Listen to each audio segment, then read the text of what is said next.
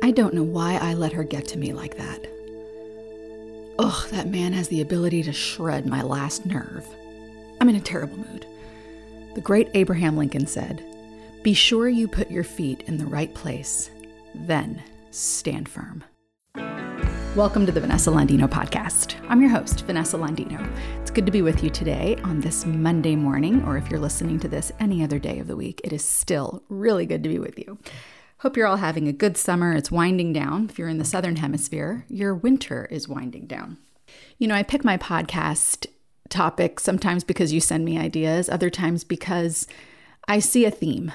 And it could be a strongly present theme in a session that I'm having, and then I start to notice, hey, that theme seems to keep playing out again and again and again in different sessions. Or sometimes, I don't know, don't you sort of sometimes feel like there's something in the air?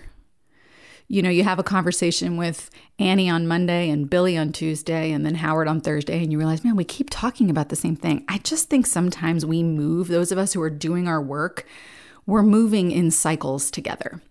Maybe that's just because I'm a woman. That's how I see things. But either way, there seems to be a theme. And the theme that I've been touching on in so many sessions, and I'm so grateful for it because I've needed it. My clients have needed it. It's been a really good reminder for me. And in many cases, I'm learning from them. Many cases, I'm learning from them about myself, about them, just about humans in general. But the theme has been coming back to your center and standing firm. This center that we have inside of us, this centered place, I call it the core, your core self, your true self. But it's that place that you get to when there's no other distractions and you're not worried. So imagine you wake up, and I want you to imagine that you wake up someplace beautiful. It could be on a beach. If you like to camp, imagine just waking up in a tent or in a cabin in a beautiful place. There's running water. Maybe you just wake up in your home, but you wake up and your mind is clear and your heart is unworried. You know, when you pour that first cup of coffee and there's nothing on your agenda, you're free. There's a sense of balance within you. There's a sense of inner competency that you can handle whatever the day holds ahead. There's an absence of fear and a presence of calm.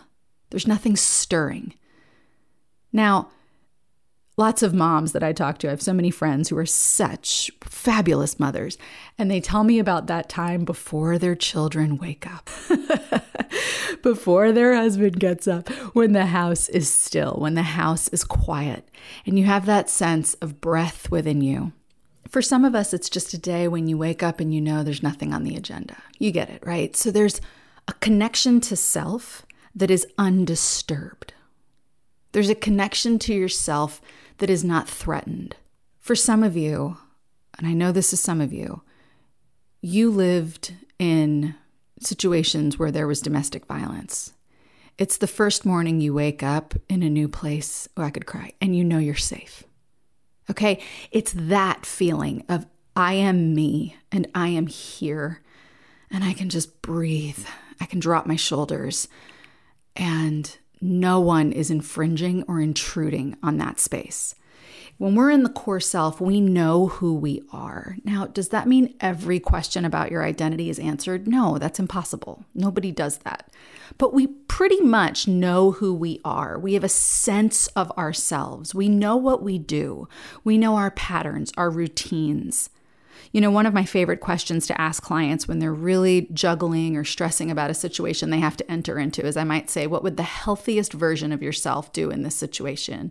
And that's something I learned from my dear friend, Brian Hooper, who I interviewed a couple months back. So if you haven't listened to that podcast, please listen to my interview with Brian Hooper. It's so good. So good. But that's a good question, right? What would the healthiest version of yourself do? When you're in your core self, you know what you want. You know what you seek. You know what fulfills you. You know when you're in a day, what needs to happen in that day for you to feel productive and connected to yourself. When you're in your core self, you know what you deserve. And this is really important. We're going to unpack a lot of this today. You know what your rights are. So if this is the first time you're listening to this podcast, welcome. We're so glad you're here. But go back to last week and listen to You Have the Right to Remain Sane, because knowing what your rights are is a key component of staying in your core. Okay, you have to know where you end and another person begins. You have to know what's required of you in relationship or in your life and where you get to draw the line and say, that's not for me. That's not something I need to be worried about. That's actually not something I need to do. So you know what your rights are. Okay, so what we're going to talk about today is the core self, what it is, what are the assaults that we face on our core self, what does it look like if we're not living in our core, how to develop the core self, and how to stand in it. All right, let's dive in. Assaults on the core self. We've already talked about what it looks like when you're in your core. What does it look like when you're battling, when these assaults come? Okay, the most obvious answer here is abuse or mistreatment. Okay, that is going to be an assault on yourself in a direct fashion. It's not subtle.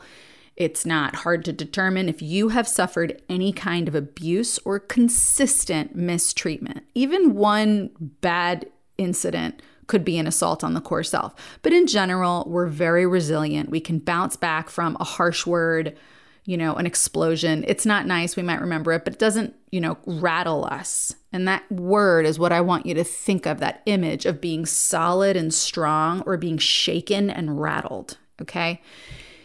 Abuse. Most abuse of human beings happens during childhood. So you might be thinking to yourself as an adult, oh, Vanessa, I don't get rattled. People don't get to me. I don't let people get to me. Okay, but at some point, I'm not saying this happened to you, but if you suffered abuse as a child, you were rattled and shaken to the core. And that exterior of no one can get to me is an exterior. There will be a part of you inside, unless you've done your work. If you've done a lot of work, you've worked through your trauma, you've moved through all the stages of grief and healing, and you might have with or without therapy, okay? Therapy is not required for that. It's a tool. But if you haven't done that work, likely there's just layers in you, and that core self is still pretty shaken. Why does abuse and mistreatment rattle the core? Why does it assault the core? Because it delivers a message that we are less than we are. That is the trauma of abuse and consistent mistreatment. It delivers a message that you are less than you are. You are less human. You are worthy of less dignity. You are worthy of less respect. Why? Because that's how we're being treated. If I have a piece of priceless artwork and it's in my home and it hangs on the wall and there's a light that shines on it and I clean the frame and I dust it and, oh, that's a beautiful piece of art, Vanessa. Oh, thank you. I picked it up at this gallery, whatever. Okay. Obviously it has value. But if you walked into my house and, I was using it to line a dog crate, random, you would think to yourself, all right, well, that apparently is not a very important piece of art there. It's just something that's lining a dog crate, right? How we treat something confers its value. It's how we communicate value. So if we are mistreated through abuse or mistreatment, it confers on us that we are of low value, low dignity, and low respect. That is absolutely an assault on the core self. It's also the most obvious.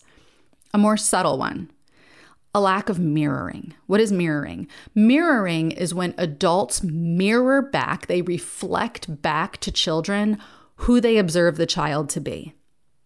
So children need parents to mirror back to them their emotions, their thoughts. What does that look like?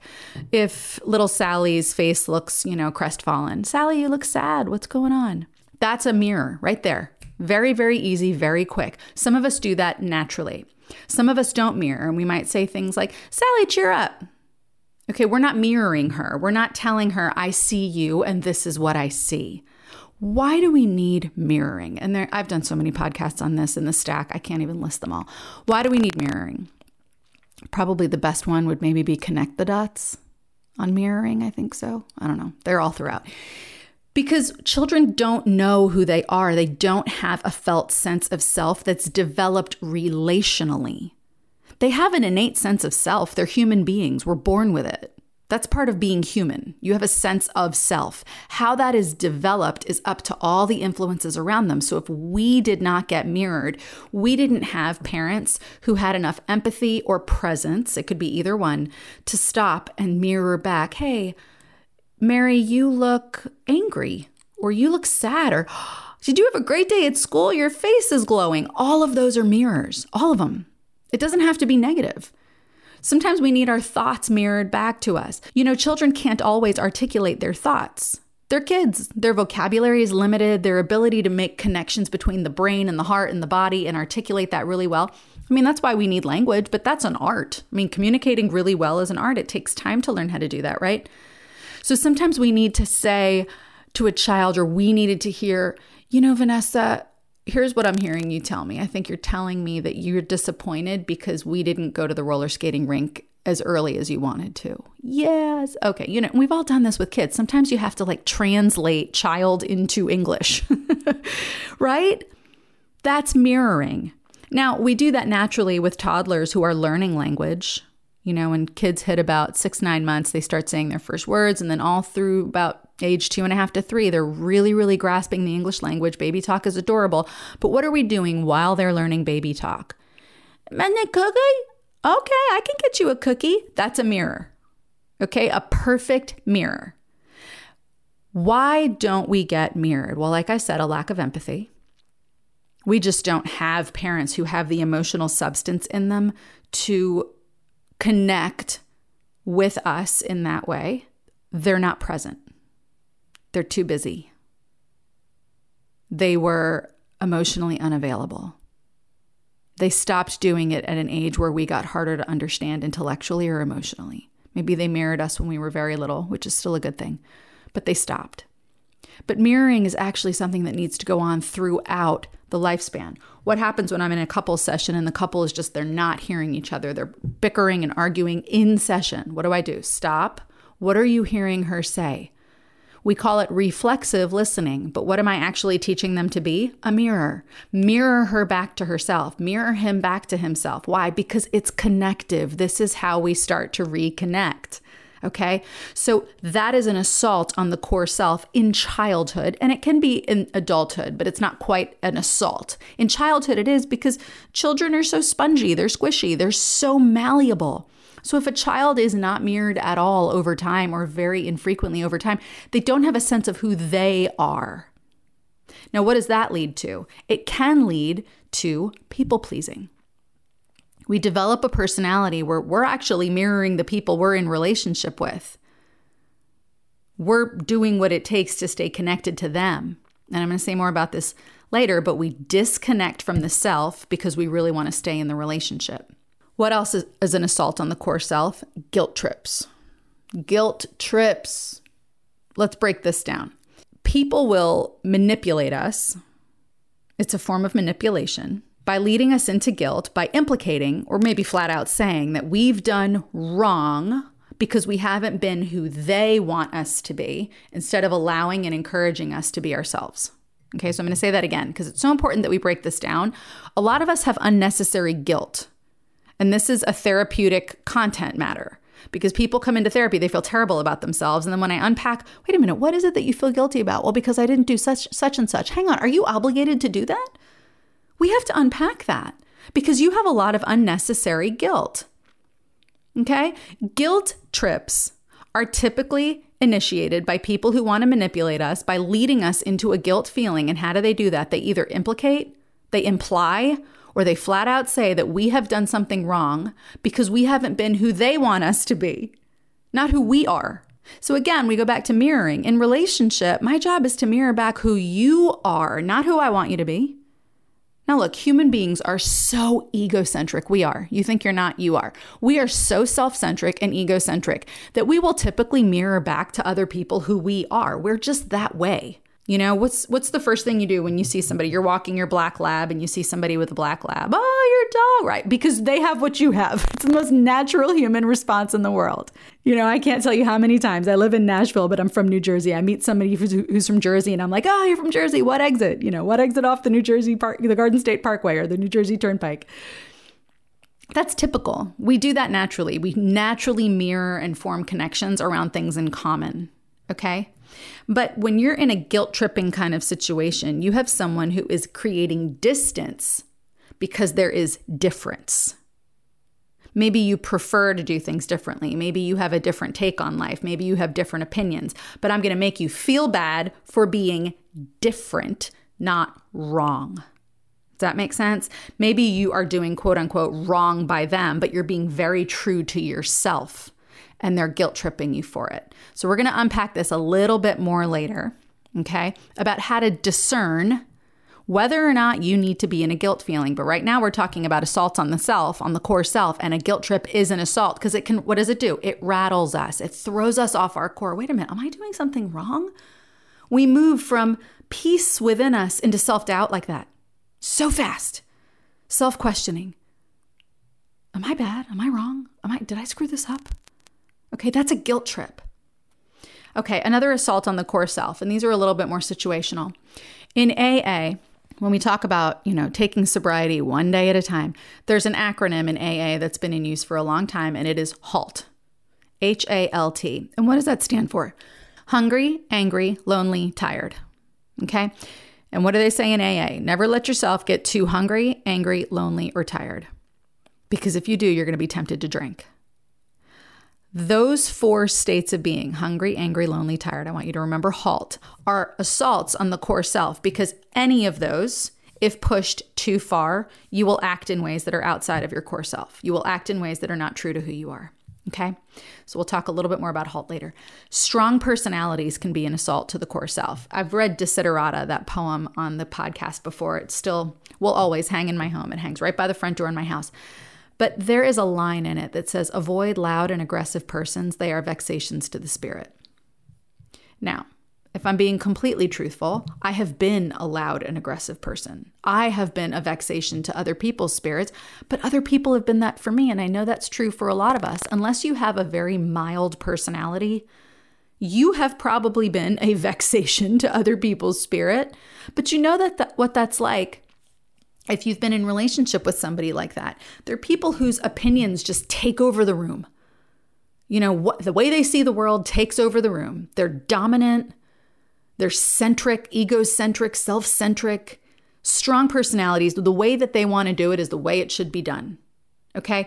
So we know that that's an assault on the core. Why? Because as they balloon into their big, large, loud personality, sometimes we can feel like we're shrinking, right? We can feel a little rattled, like, oh, well, I thought this, but, this person, this very loud, strong, aggressive person is saying that. Maybe I should pay attention to that, right? That can be an assault on the core self. All right. So we have abuse, mistreatment, lack of mirroring, guilt trips, hungry, angry, lonely, tired, strong personalities. What does it look like? Those are the assaults on the core self. But now let's talk about, what does it look like if you're not living in your core? Friends, it's going to feel like you're not living your own life. And I want you to really hear me on this section, because some of you listening to this feel this way. You're not living your life. Somehow it doesn't feel like you, like I'm at whatever age I'm at. I'm in my 20s, my 30s, my 40s, my 50s, my 60s, and this doesn't feel like the life I wanted. Okay, that's a scary realization. Did you make decisions in your life that were outside of your core? Because if you did, if you built your life, and the bigger the decision, the more your life is going to feel like it's not your life.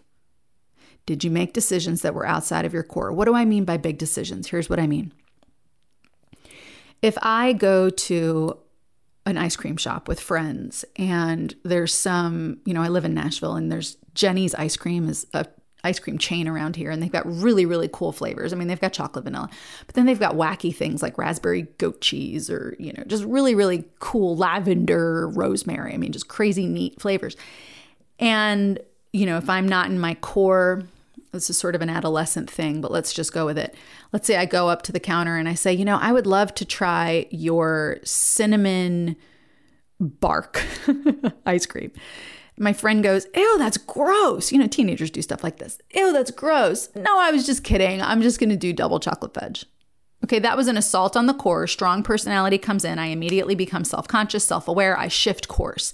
Now, is that decision going to change my life forever? Probably not, although there's a pattern there of people pleasing that probably needs to be addressed, right? But if I make a decision from that same place of guilt, fear, shame, I don't want to be seen as different. If I make that decision and I choose a career that makes my parents happy and not me happy, do you think I'm going to be disconnected from my own life? You betcha. Do you see, the bigger the decision, an ice cream flavor, not a huge decision. A career, that's a pretty big decision.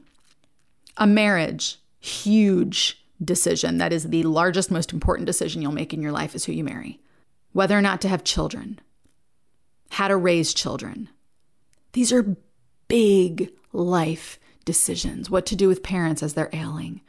These are huge decisions in life. And if we are not feeling like we're in our own life, this doesn't feel like my life, I feel like I'm supposed to be living somewhere else, some other life.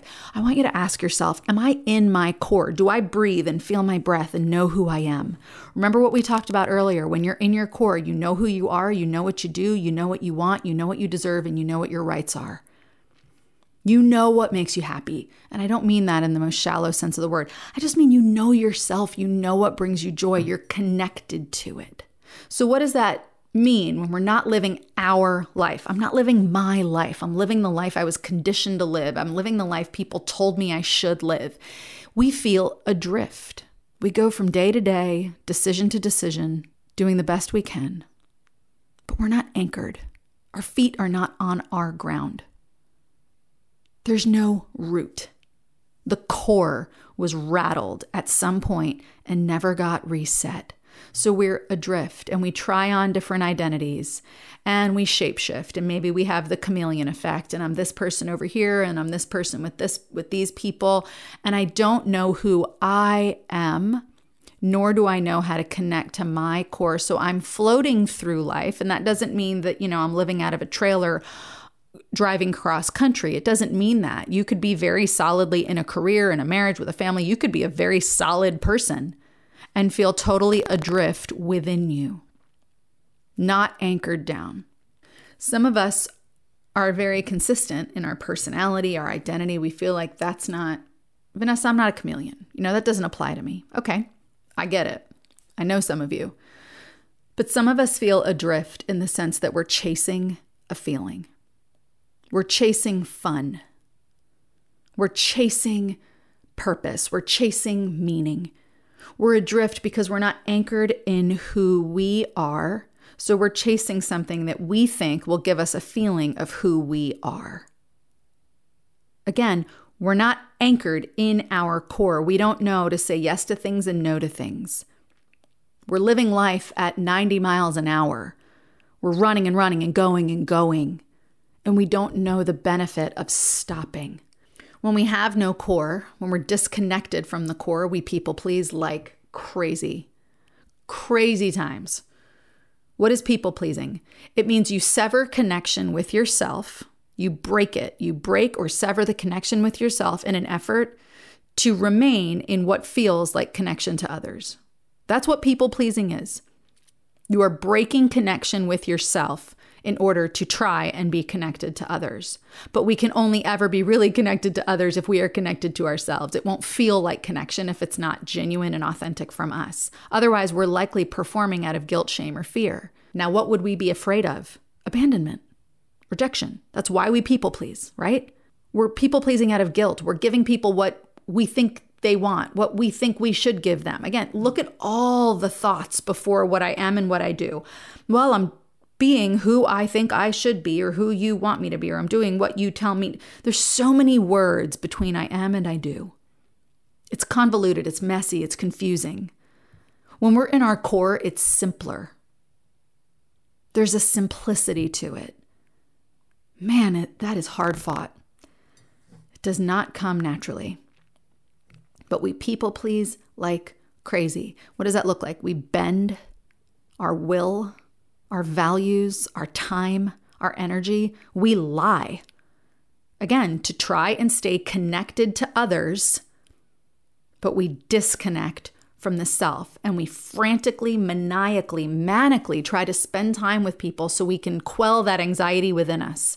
We try and give them what they need, what they want, what we think will make them happy, because the core in us is totally disconnected. What happens when we're not in our core? Because of the people pleasing and the adrift and the not living our life, we actually lack deep and meaningful connection in relationship. That comes from standing in yourself, offering yourself, and being received and loved. That is deep, meaningful connection in relationship. That's where attachment happens. It happens right there. This is who I am. This is who I'm presenting myself to be. This is the real me. I love you. Okay, now we have relationship. And when we're not in our core, we're easily rattled. We're pushed off center. We're pushed around. We're moody. We have highs and lows in a day. We don't know how to be steady. Steady Eddie. All right, now let's talk about how to develop the core self. Friends, if you listen to no other part of this podcast, please hear me say this. You have to spend time alone. You have to. Some of you are terrified of being alone. You are so afraid of your own company. Who are you afraid of meeting? This is like walking into a room of people. I can't go in there. I can't go in there. I'm shaking outside the door. Who are you afraid of in there? But some of us, I can't spend time alone. I mean, I could never spend more than, a couple hours alone. But who are you afraid of that's inside you? There are no ghosts in there. There's just parts of you. You have to spend time alone. Why? Because you have to feel your own energy. You have to feel your own energy. You have to feel your breath. We all have a hum. We're vibrating beings of electrical connectivity and electrical impulses and electrical circuitry. Human beings have their own hum. People have their own energy. We're all vibrating at different, is it a gigahertz? Megahertz? Something hertz? Okay. We all have our own hum. And there's I could do a whole podcast on like the spiritual hierarchy of different vibrations. That's really interesting stuff. Not necessarily mental health, but connected loosely. But you have your own energy. Do you know what that feels like? I remember so well when I came into my own energy, and it was when I was really early on in the 12 steps and I was working through the 12 steps. And I remember the first time I became aware of my levels dropping. So one of the features of not being in your core is your adrenaline, your norepinephrine, and your cortisol stay pretty high. Those are your stress hormones, okay? And we can live in that place of homeostasis, and we just make a lot of decisions in life that keep us stressed out because the body loves homeostasis. So once your cortisol levels get elevated or once your adrenal levels get elevated, you're going to actually live in that place and keep going and going and going to keep yourself in that place. But what you don't realize is that you're living stressed out. Okay. So I remember the first time, and this is part of coming into your core, is when you start to let your levels drop. And I was sitting in this ratty apartment in Tennessee. It was when I first got here. I had absolutely no money. I just got divorced. I could barely afford food. And I'm sitting in this apartment, but I'm doing my work. I'm going to meetings. I'm working the 12 steps. I'm scraping together money to pay a therapist who was seeing me at an extremely discounted rate. Thank you for that. And I could feel it. I'm sitting in my living room just reading a book, and I went, oh my gosh, my levels are dropping. I can feel it in my body. I'm dropping in adrenaline, in cortisol. Like, I knew that's what was happening. I was calming down, settling down. My life was my own. My time was my own for the first time in my life. My life was small and it was humble, but it was quiet. And I was finally starting to draw those boundaries around the people in my life that were loud and aggressive persons that were vexations to my spirit. I was sort of cleaning up my life, and my levels were starting to drop. Friends, you've got to spend time alone. You have to feel your own energy.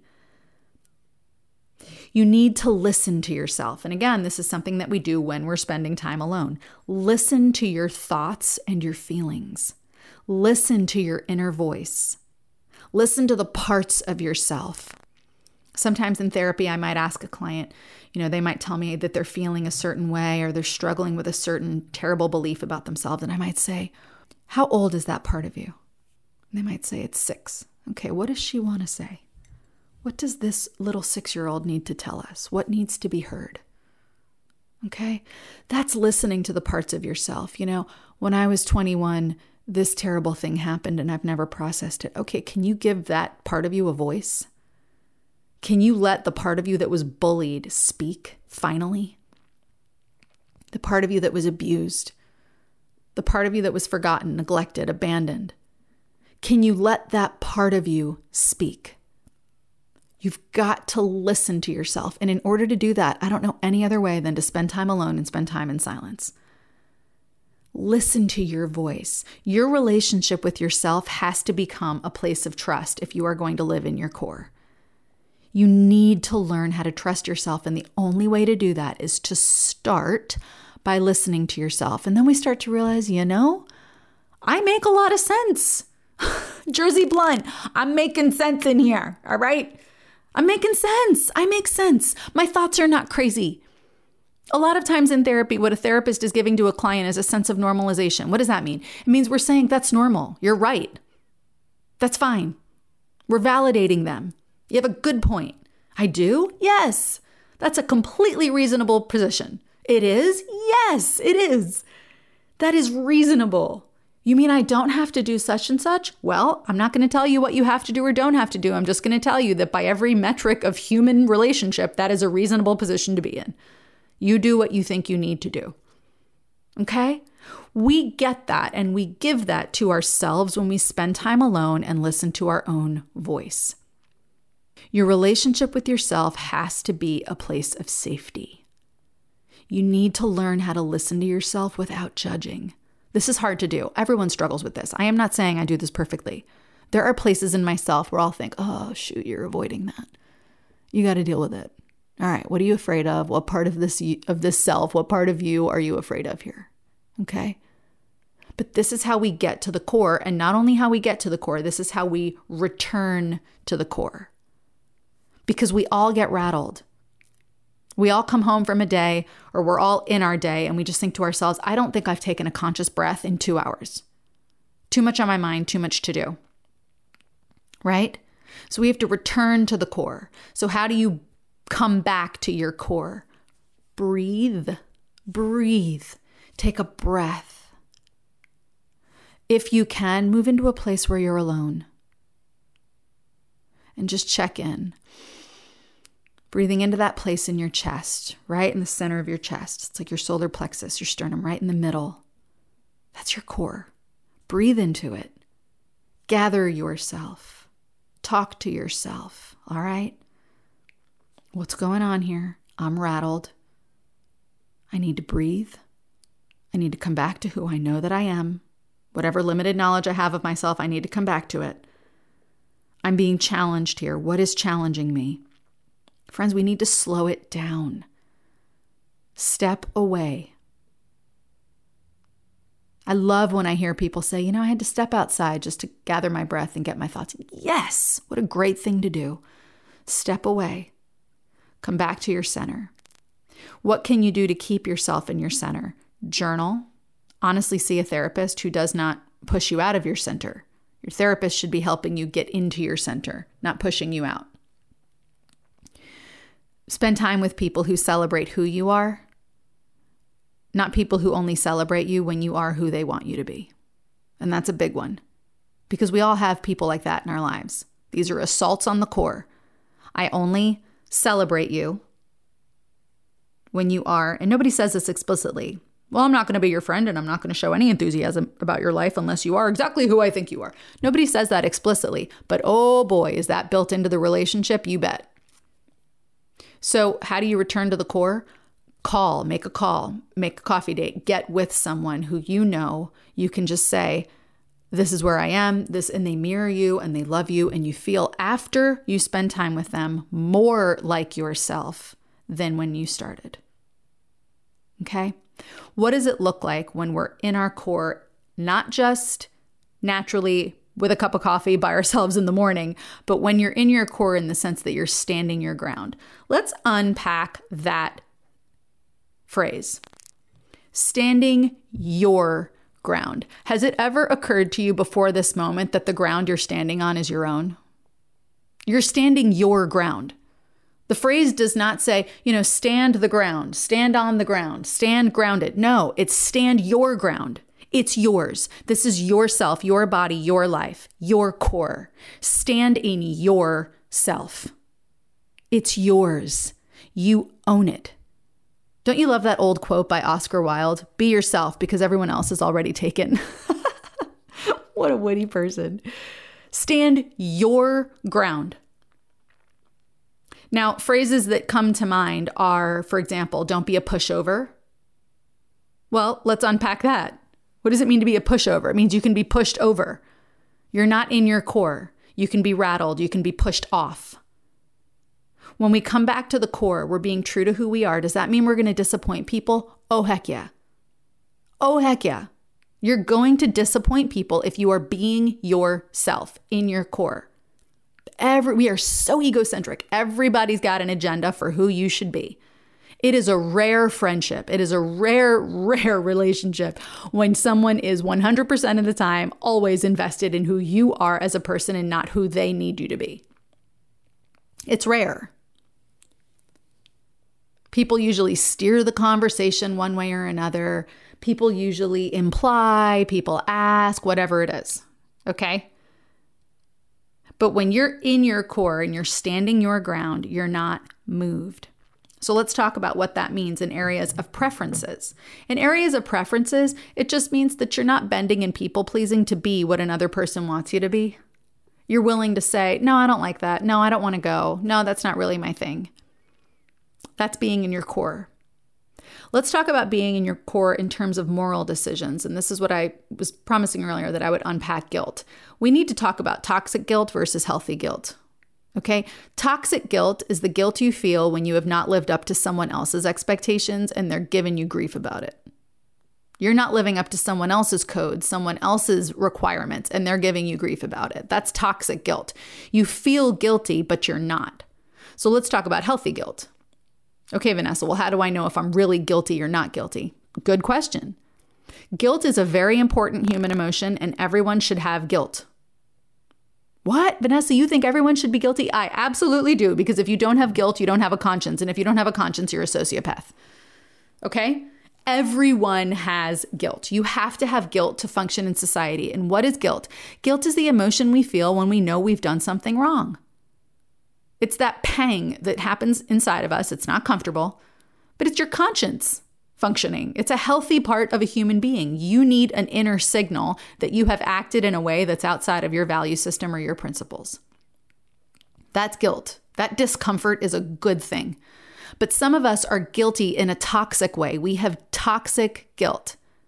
Now, I am not a philosopher, so I'm not going to philosophize about morality and how we get to moral decisions. But I will say this from a therapeutic standpoint. If you need to examine your actions as to whether or not you need to feel guilty, ask yourself if you have done right or wrong. Not right or wrong by someone else, right or wrong in a more objective sense. What do I mean? Friends, what makes something right or wrong is, did it cause harm or not? That is the basis for most of what we call, I think all of what we call simplistically, right or wrong. Did it harm someone, myself, or some other living thing? If it did, it is probably wrong. Did it do good to myself, someone else, or some other living thing? We would probably call that right. Now, this extends to living things. For example, if somebody they came home with 15 plants and they put them all in a closet and never watered them, some part of us would just like, why did you do that? That's terrible. Why? Because they're living things. I mean, are they sentient? Not to my knowledge, although some of us would say that the trees are communicating with each other, but that's a whole other podcast and a whole other level. But to our knowledge, plants don't get their feelings hurt and they can't suffer pain, but they do suffer. They die if we don't take care of them. Why would you go there's something wrong with someone who would buy plants, put them in a closet and never water them. That's weird. It's cruel to the plant. That's what I mean by wrong. We have a sense that that's not right. It's wrong because you're doing harm. People who abuse dogs, people who have, 50 cats that have gone unfed, uncleaned, that's wrong. How much more so when we do that to one another as humans? We mistreat one another. We neglect one another. It's wrong. That's what makes it wrong. It's because it's doing harm. What makes something right and wrong is not what another person says it is. We have to be careful we don't give people that authority because we could wind up very guilty. When we've done nothing wrong, what makes something right or wrong is, did it do good or did it do harm? And guilt can throw us off our core like that. When we are in our core and we're standing our ground, we are resisting toxic guilt. Don't put that on me. That's your values, not mine. Nope. I am living according to what I believe is right and wrong. Did it cause harm? Did it cause good? So that means we're able to be in our core in areas of moral decisions. So we've talked about being in our core in areas of preferences, not people pleasing, not bending, being in our core in areas of moral decisions. Let's talk a little bit about being in our core in our relationships. And then we'll wrap up. What do I mean? Well, all of this is relational. Preferences, moral decisions, it's all relational. But what do I mean in our relationships? Friends, we have to get comfortable with the feeling, and this is so hard. I am preaching to myself right now. We have to get more comfortable with the feeling of disappointing one another. No one is going to nail it every single time. No one is going to be exactly who we want every time we want, all the time. Disappointment is part of relationship. It's also a reflection of our expectations. If we expect people to be exactly what we want, when we want it, how we want it, all the time, we're going to live disappointed. We have to live holding our relationships close to our hearts, but loosely with our hands. People don't belong to us, and we don't belong to other people. We belong to ourselves and we belong to God. If you believe in God. If you don't believe in God, you belong to the universe, but you belong to something. You belong here. You belong on earth. You belong with us. But you belong to yourself. And when we form relationships and we're not in our core, we have an inner hum of fear because we know we're not in our core. We may not consciously know it, but on some level, we know we're not connected to ourselves. We're sort of shape-shifting and people-pleasing into the relationship. And we will never have the confidence that we are loved unconditionally if we people please. What we all desire is unconditional love. We want to be assured that we are loved unconditionally. We can't do that if we're people pleasing. So being in our core in relationships means practicing being disappointing. That's it. That's the podcast for today. Go out and disappoint people. Goodbye. But no, really, go out and disappoint people. Disappoint people. Be you. If people can't handle that, believe me, this is not a relationship worth investing in. We keep those people on the perimeter. So, stand your ground. It's yours. Stand on it. I love this quote. Abraham Lincoln, of all people. He knew a little bit about standing his ground. Be sure you put your feet in the right place. Then stand firm.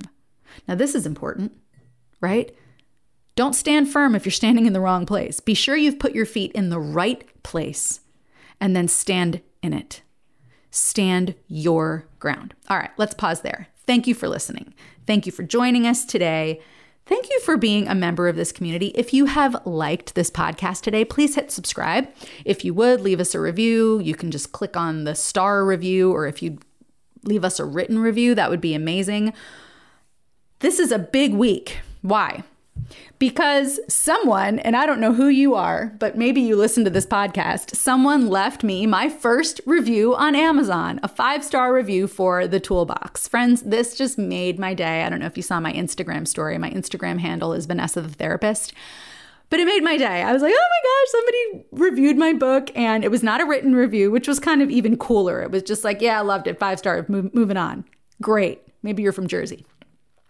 Not a lot to say. Got to get it done. Anyway, that meant the world to me. Friends, if you have read The Toolbox, if you like The Toolbox, please leave a review. It would really, really be meaningful to me. Thank you for listening. Again, if you like this podcast, please share it. Our community is growing and growing and growing and growing, and it's really been fun to watch. And remember, your soul work is to discover who you truly are and learn how to love that human being. And the way that you love yourself is by being in your core. Till next time, this podcast was recorded in Nashville, Tennessee, and edited by Jared Bentley. I'm Vanessa Landino, and you just listened to the Vanessa Landino podcast.